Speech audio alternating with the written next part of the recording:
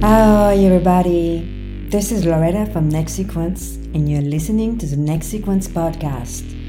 More and more TechBio founders out there, like myself before going from entrepreneur to investor, have been trying to bring in computing technologies to biotech. In this show, I sit down with some of the most impressive founders of what we call now TechBio to learn more about their journey and inspire other founders or wannabe founders to follow in their tracks. TechBio is all about fixing the problem of the world, and the world needs more and more TechBio founders. So, listen up.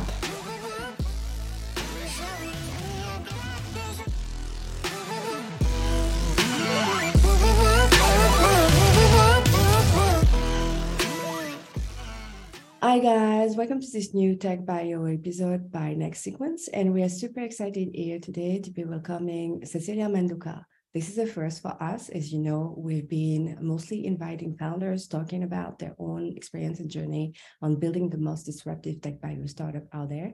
And we are super excited to be welcoming Cecilia as associate at Talis Capital. Hi, Cecilia.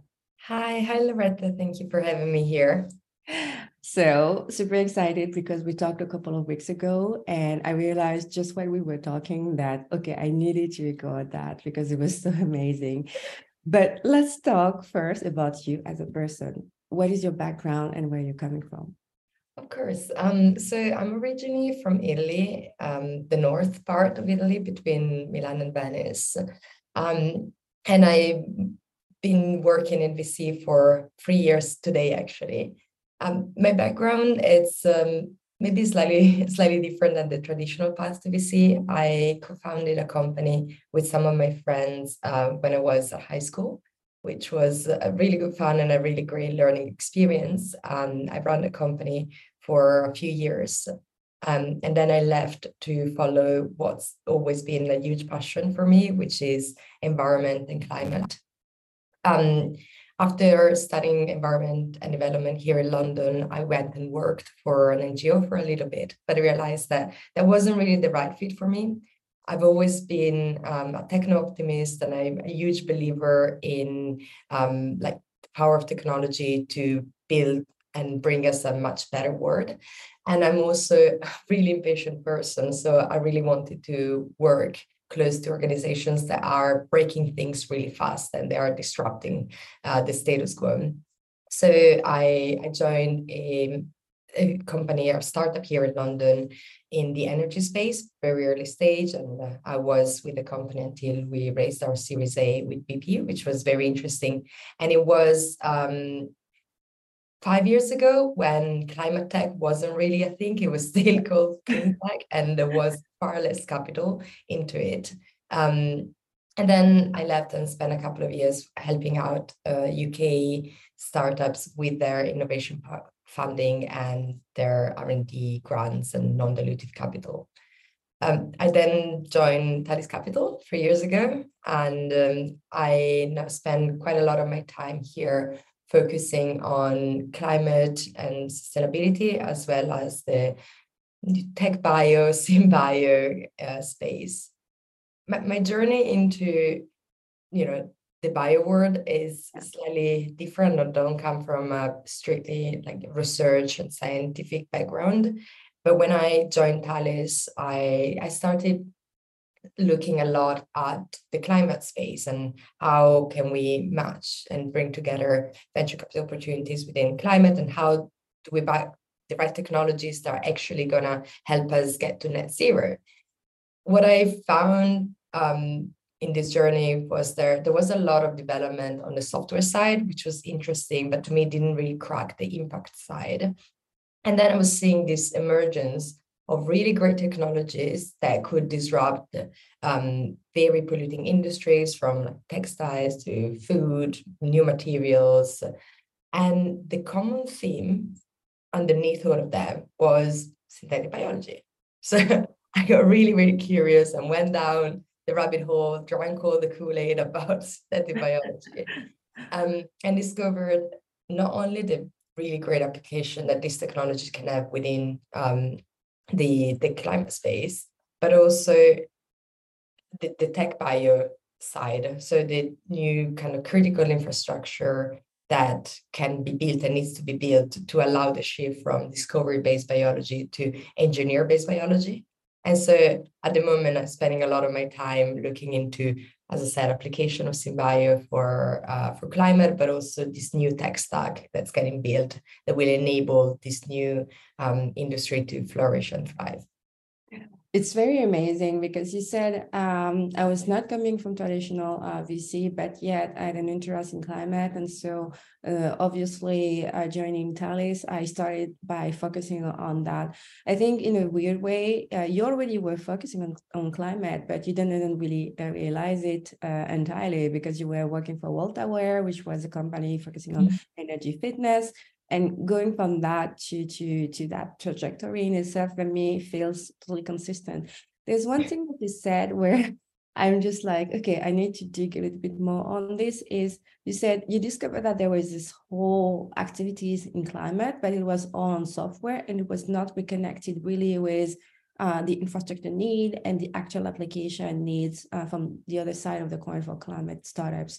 So can you dig a little bit on that, because I'm kind of surprised and not surprised at the same time. So I want to know more what you meant by there was a lot of activity on software in climate tech. Yeah, I think it's more from a VC perspective. I think a lot of the initial climate companies that kind of got founded by generalist VCs in the last few years were companies that were leveraging software solutions for climate, which there's definitely a need. There's definitely a need to measure carbon, to have platforms that allow you to purchase high quality carbon credits. There's definitely a need for a lot of these applications, but that's not whole. If you think about climate and impact, there's about the vast majority of carbon reduction comes from changing and switching to renewable energy, comes from the mobility sector, comes from agriculture, food production, supply chains, materials, heavy industries. So if we concentrate a lot of the capital just towards the software solution, then there's a mismatch between what they can help, how much emissions they can help reduce versus the whole that we need to. There is of course a lot of other activity from the founder's perspective and from like the disruptive technology that's happening in the energy space, in the mobility, and in a lot of other areas. But from like a generalist VC perspective, I could see a lot of the funding just going towards software, which is not representative of everything that we need. I totally got it. At the same time, it's perfect timing because I saw an article coming from Sifted this week about the boom on infrastructure startups. And it's super interesting because it's counterintuitive because traditionally hardware is very hard to finance. A lot of the VCs tend to stay away from hardware because of the complexity of the implementation and the required needs. There is basically a very high CapEx price to pay in hardware solution and infrastructure in general, when you think about it. Yeah, I tend to agree. We're investors with Talis in two great companies in the climate space. One is a French company called Ynsect, who is going to be one of the largest alternative protein producers in the world, which definitely has required a lot of capex because they're building the largest of its kind plant, and another, which is amazing. Yeah. And obviously, there are some trade-offs. I don't think every climate idea, every industry needs venture money, but there are sometimes these matches that happens between great impact and great potential returns. So that's where we like to play. I think sometimes capex can be a huge moat. If you think about Ynsect, or if you think about companies like Solugen, who are doing green chemicals, which are great, and they're building some really large plants in Texas. That's also a moat. But of course, it also reduces the amount of companies that can be the amount of huge companies that can be built in the space. So we always try to think about that trade-off. And when investing in kind of CapEx companies, we also think about whether the innovation that they're bringing changes the margins profile of the industry. So can they do things more efficiently? Can they be like a more efficient textile producers? Yeah, what you just said is actually maybe one of the core critical points for me, having been in cloud. I know from firsthand experience how CapEx influence your P&L and the way that you're going to be able to build your product, because basically everything is tied down. People tend to think about cloud as something that is in the cloud. Actually, it's a very, very down to earth. Yes, it's a very down to earth, a motor, kind of business related. And so one of the things when working on that was basically, what about the incumbent? What about the people already there, already in place, already having the infrastructure and already optimizing and, deprecating their hardware, deprecating the material that they have already bought? What about them? Because in a way, this kind of market, as you said, because of the high capex price, it makes it like very difficult to penetrate, and so there is very few players. It's not very highly fragmented, and so what about startups trying to break into this kind of new domain? How can they fight against that and against the weight of capital structure for them? Yeah, that's a great question, and it's something that we think about a lot. And I think it's industry by industry cases. I think there are some industries, some heavy industries. I'm thinking about, for example, the cement industry, where it's dominated by few players that have huge market caps, that have a lot of cash and capital, spending quite a lot on R&D, and they also have a lot of lobbying power. Yeah. So then it's around thinking about the right business model to compete in an industry that is that way. So perhaps instead of going head to head against incumbents, you want to have a technology that is complementary to them and they would buy. In some other industries, you may want to go head to head against incumbents because they're not spending enough in R&D, and you perhaps want to start taking a lot of market share from them before partnering up. We tend to look at this from, like, as I said, an industry by industry perspective. So perhaps you're seeing in like new materials and new chemical space, there is the opportunity for companies leveraging SynBio to exist and come up. Perhaps in industries like cement or concrete, it's slightly different the way you want to interact. So that calls for a different business model. Yeah, totally get it. Do you have an example at hand about the two categories that you just mentioned? One where basically you have an industry very heavily dominated by incumbent, but because of the lack of investment in R&D, a startup coming in is able to challenge that, existing player and get back market shares. Mm-hmm.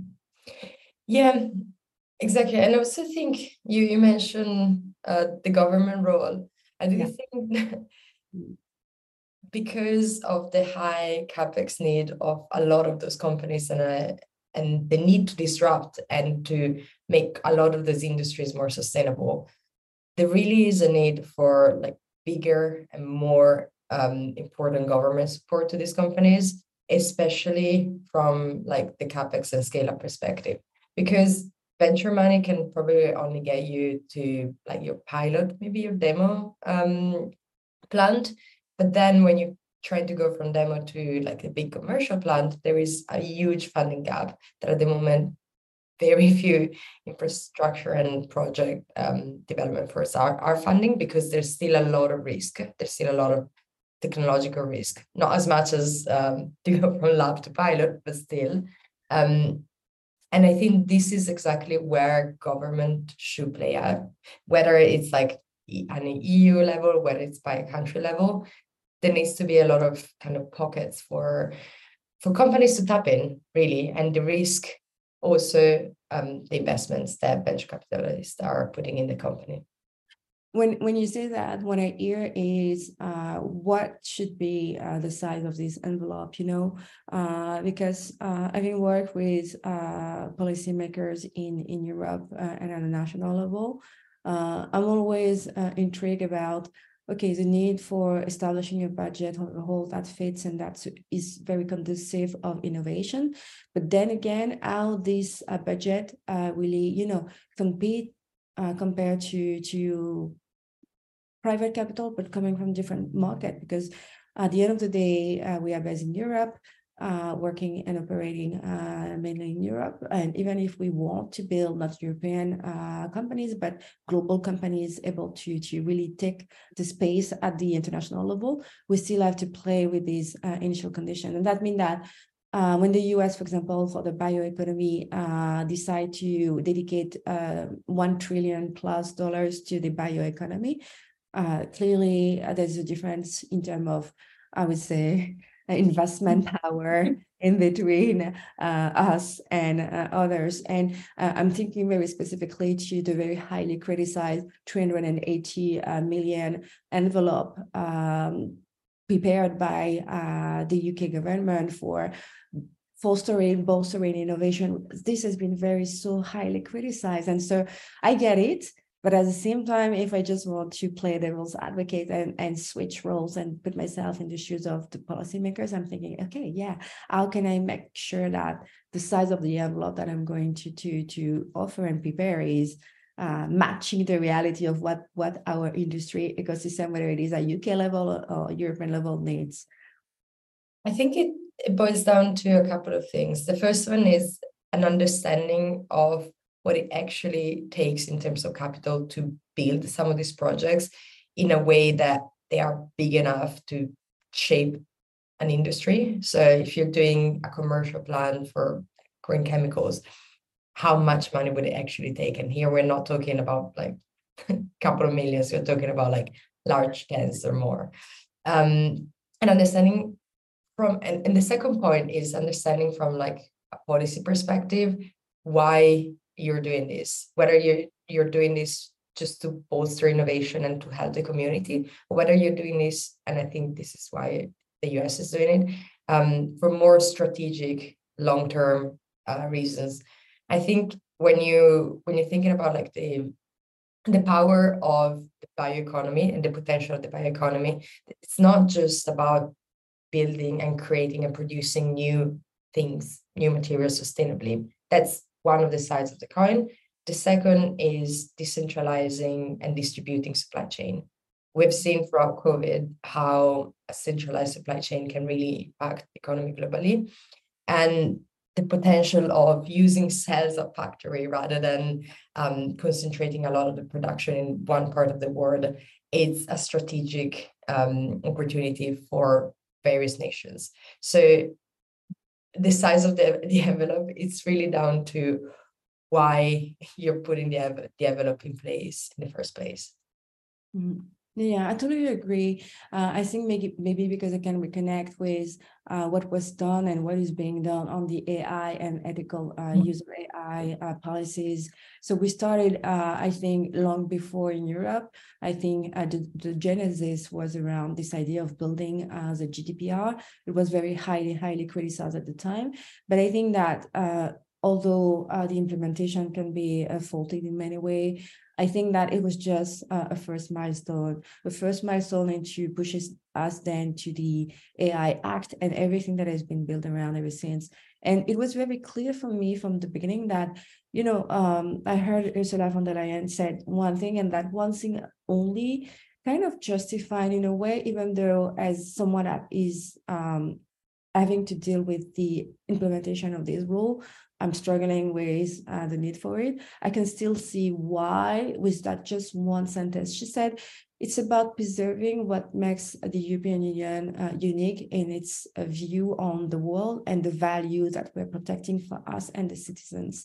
And I agree with that view because when I see how that is radically different in the US or even in China, I can have a sense of, I'm proud of it, to be European, to be honest, and I want to see it defended. I want to see this value defended. But at the same time, as a technologist, I'm frustrated. I'm frustrated because it becomes sometimes more kind of a self, professed prophecy where no matter how much government money you're just like pouring into, you just can't keep up with the innovation sometimes, and you just feel like you're just falling behind and losing the market.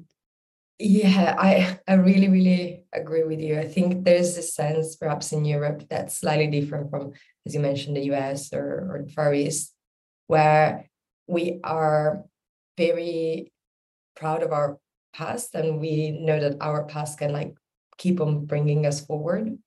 But at the same time, that affects the slowness or that affects the speed of adopting innovation, and then can kind of put us on a different path than our counterparts. And I see this, an example that I always make, it's in the alternative protein space.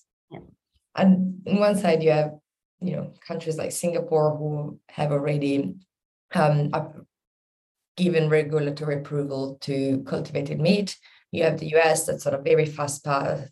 Their regulation for cultivated meat and alternative proteins is a lot faster than what we have in the European Union with the novel foods.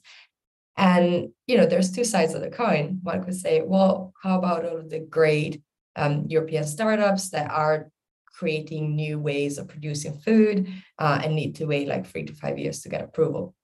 And on the other side, you have a space, you have, a collection of countries that have a lot of history related to food, related to farming, and huge economies that are dependent on these sectors, which also have a huge lobbying power. So how do you manage the need for speed of innovation and this more traditional type of industries that still shape a lot of the identity of the members' countries? And I don't know, my dad works in the feed industry in Italy. You can't get more anti-alternative protein than that. Yeah, I agree. When you're saying, when you were saying huge industry that just first power the economy of the country, but then also mean that they have huge lobbying power, I was definitely thinking about the example here that we have here called La Vie, where they're just like they're fantastic. I mean, they really played the underdog card to the best of what it meant. And they really totally managed to change the game. Their campaign are just impressive. And they managed very quickly actually to go from just idea to conception and then reaching out to consumer. I'm going to make the link here because I think it's a nice transition. When I'm thinking about that, I'm thinking, okay, this is different play because compared to traditional biotech startup, and that's was what you were saying at the beginning, TechBio offer much, much more possibility. It's not just about drugs and therapeutics anymore. It's not just about potentially, because generally when you were looking at the portfolio of investment firm in biotech, it was like mainly drug and therapeutics, eventually venturing out of food and agriculture, a bit of climate, clean tech, sustainability, just like bordering around, but mainly. But synthetic bio offer this choice where you can be fashion tech, as you were mentioning earlier, it can be cosmetic products. And so I think one of the things that was like this haha moment when I also like you just like started to discover synthetic biology was, okay, there's a play here in terms of business model, which is radically different because with drugs and therapeutics, it's mostly a B2B play. So you need to be into that ecosystem. You need to go after the different supplier within that workflow and value chain and see where you fit into that value chain to be able to create your niche and then basically manage the B2B sales lifecycle. But La Vie as a B2C, pure B2C play really showed the potential because suddenly company working on, for example, new kind of cosmetic products based on bioengineered compounds, well, they can sell directly to the end consumer and they don't need to actually wait for a partner to be able to make that kind of play. So how was it from you transiting from, okay, you arrived at Talis with this huge background in clean tech, then discovering synthetic biology, and then now venturing into synthetic biology and scouting for companies and discovering a kind of a huge play, and like it's Willy Wonka. This is really like when I fail. It is indeed. I think you mentioned how people and entrepreneurs can really get creative in this field. As you said, you can be a B2B ingredients player, large and at scale, and change an industry. You can take some, I call them hero ingredients. It's like collagen for cosmetics, or I don't know, something else for textiles, and create a brand again around that. Or you can be a platform player. You can play horizontally and power the next generation of these businesses and help building the foundations so that, in 10 years' time, you don't need to build a full stack company to go to market, but you can take your strain engineered from that company, and you can use your bioreactors from this company and kind of build more of an ecosystem. And I think that's really fascinating. I love what you mentioned around the consumer play, because this is something I personally love, the consumer space, just personally. But this is something that I'm seeing companies actually starting to do more and more, because on one side, you want to, as I mentioned earlier, in terms of business model, yes, you can create, let's say in the cosmetic space, yes, you can create a hero ingredient, something produced by cells that it's not using petrochemicals, that it's vegan, and then your Estée Lauder or some of those companies will want to buy. But there's also a different business model where you actually go to market yourself. You have the opportunity to see what customers want and say. You can create a brand around it, and then you can start partnering with the bigger distributors when you're in a position of bigger strength. I think a company like Checkerspot has done that. They've built skis and ski gears, some really professional ski gears, which is amazing from their technology, with a view of showing to their potential partners that they already know what the customers want, that they're already selling, and they're just in a stronger position. I do think it is hard. You're not only trying to, take an R&D innovation from academia, scale it out, bring a product to market, but you also need to have a kind of the skill set and the team to create a brand and to acquire customers in an environment where it's not really that simple. Paid marketing doesn't work that well anymore. So it is a bigger challenge. But if you, it's all down to the founder and the team and their vision, I think it's quite exciting. Yeah, I agree. I think, of course, I have a bias here. I used to be a chief product officer. I spend most of my life thinking about products. I'm definitely a product person. I'm basically someone who's pretty annoying to live with, because whenever I'm with my partner, I'm just like, hey, have you seen this? Have you seen the product positioning? This is amazing, So for me, branding is like this whole thing. But the thing is, as you said, it's not easy, specifically because these are teams of scientists.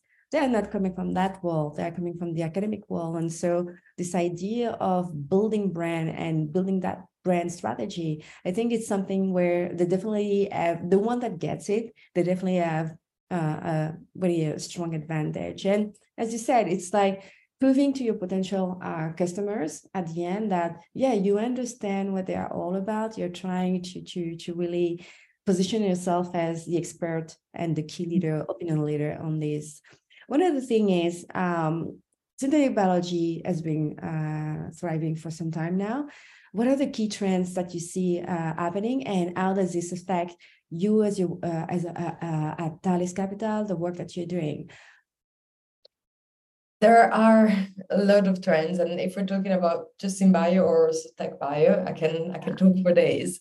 I think on the TechBio side, and what I like to call the engineer biology, there is a lot happening around large language models and protein design, protein engineering, across mostly for the therapeutic space and the pharma space, but I can already see some of this work transcending into the synthetic biology space, which is very, very exciting, because that's going to change the speed of development and the cost of development of everything, just from how fast you can find new candidates, and it will reduce the strain on high throughput testing, which I think is fascinating.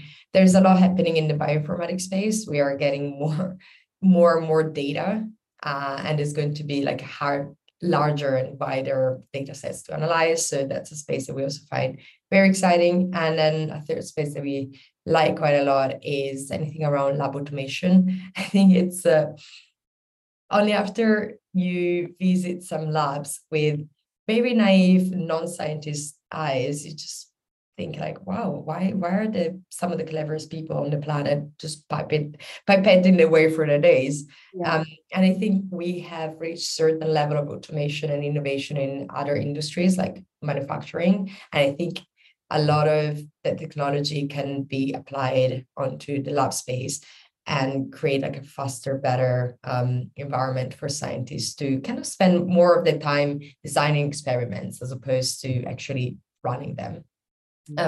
In the synthetic biology space, there's been, I think the sector that's most advanced, it's the alternative protein sector. I think that's where we've seen a lot of innovation, a lot of capital going towards.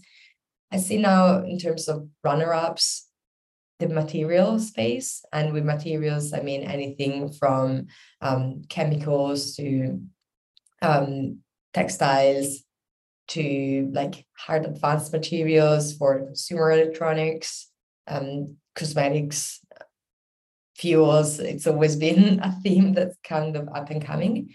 And then the third that I'm seeing a lot of companies coming into is the agricultural space. I think we are realizing that the issues that we have with food production are not just going to be solved with better like alternative proteins, but we need to tackle agriculture as a sector. We need to tackle fertilizers, and we need to tackle our dependency with ammonia. I feel I'm looking at the clock right now. I'm thinking, oh my God, this discussion could go on forever. I have so many questions I want to open, but I'm going to be civilized. Let's talk a little bit about Talis. Let's talk about Talis as a firm and its history, where you are right now in your fund and what you are planning. And then we'll talk a little bit more about your process investment and what should founders know. Of course. Yes. So Talis has been around for over 12 years. We are a firm based in London, and we focus on investing at Seed and Series A across the US and Europe. We are a fairly small investment team. There's 6 of us. And our philosophy of investing is that of high conviction. So we only tend to do maybe 5 to 7 investments every year, which is quite low. And we tend to lead or co-lead those investments. And partners only sit on 6 to 8 active boards at once. And that's because we really, really value working deeply with our founders. And you can only do that when you have time to spend with them. So the way we partner with our founders, it's really varied. That could be helping them hiring and spending a lot of time doing interviews with them, helping them with product debugs and product circles, helping them introducing them to some of the great advisors and great people that we have in our networks, helping them with fundraising. But we're very active with them. And the way we operate, we are a generalist fund. So over the years, we've been lucky enough to partner with category-defining companies like Carta in the US in the fintech space, Darktrace in the UK doing cybersecurity, Onfido in the UK for identity verification, Ynsect and Seqera in the bioinformatics space, and many others. And as a generalist firm, we tend to look at a variety of sectors at once, from tech infrastructure to consumer internet to climate and sustainability. And what we focus on within the sector is very much driven by the investment team and our own passion. So the reason I'm spending a lot of time in SynBio and climate and TechBio is because I love it and I'm hugely passionate about it. There are other members of the team who are as passionate as me, but on machine learning operation and DevOps or insurtech and finance, and I love them and respect them for it. And I think it's just our ethos. We want to work with people that are building in spaces that we love as much as them. Oh, amazing. I totally connect to that. Team of passionate people. Our firm is brand new. We've been online incorporated last year, and we're still in a process right now. So I think that most of the work that we're doing is really trying to keep in touch with the founders and trying to really bring value to the founder. And I think that maybe the reason for that is, having been a founder myself, I can totally empathize with how hard it is, how seeing this amazing team trying to build something sometimes kind of totally counterintuitive and totally crazy. And they need the support, and it's not just about the financial investment. Personally, I think there is much, much more that can be given. Yeah, and I think it's what makes our days worth. For me, it's having the opportunity and being lucky to work really closely with people who are trying to build something huge. And it's the ability of, putting myself in their hands and being like, okay, what do you need? What do you want me to do? Okay, I go and do it for you. How can I actually really help you? And you can only do that when you're as passionate as them in the area in which you're building in. Yeah, definitely. So one last word before we go. If you had one advice I would give to founders trying to reach out to you or to Talis, how can they put their best foot forward and what they should be focusing about? Yeah, well, my LinkedIn DMs, I don't know if they're open. People can always reach out. I think it's very, very helpful when founders have a really clear idea on why they're raising now and what's the problem that they're solving, but also how. And I focus a lot on the power of storytelling. You need to have like a clear, cohesive story. And technology is really important. Science is really important, but that's not the whole pitch. Your whole pitch shouldn't just be 90%. This is the great technology that we built, but it should focus on why is this $10 billion company in, I don't know, 10 years time. Especially technical founders tend to overemphasize on their technology. And again, we're going to spend a lot of time diving deeper in your technology. But you're not going to get there if you don't help us dream about what this can be, not beyond the technology, from like a company and business level. But Cecilia, the tech is so great. I know, and I'm a nerd and I'm a geek and I could spend hours thinking about that. But unfortunately, not all great technology innovation turn into great companies, and we want founders who are able to transition from being academic to being founders and being managers of big businesses. And we are trying to look for that innate commercial acumen. So that spans beyond the technology.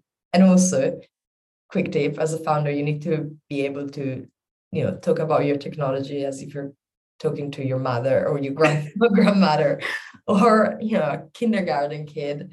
Not because we use a lot of experts to assess technologies, but when you're thinking about like storytelling and moving beyond technical PCs and into like wider pools of capital, you need to be able to switch from super nerd geek gear to talking to everybody. Yeah, I love that. Thank you so much. Thank you, Cecilia, for this amazing podcast. I'm just like super excited to be publishing this. Sure, people are going to love it. We are very active in TechBio, of course. This is basically how we got connected. So I'm looking forward to all the exchange, crazy thing that we could do together. So thank you to you.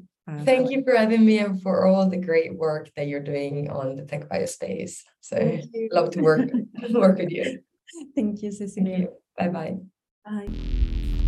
Thanks for listening to the Nexiquent podcast. If you enjoyed this episode and you'd like to help support the podcast, please share it with others, post about it on social media, or leave a rating and review. To catch all the latest from us, you can follow us on LinkedIn, Twitter, and Instagram. Thanks again, and I'll see you next time.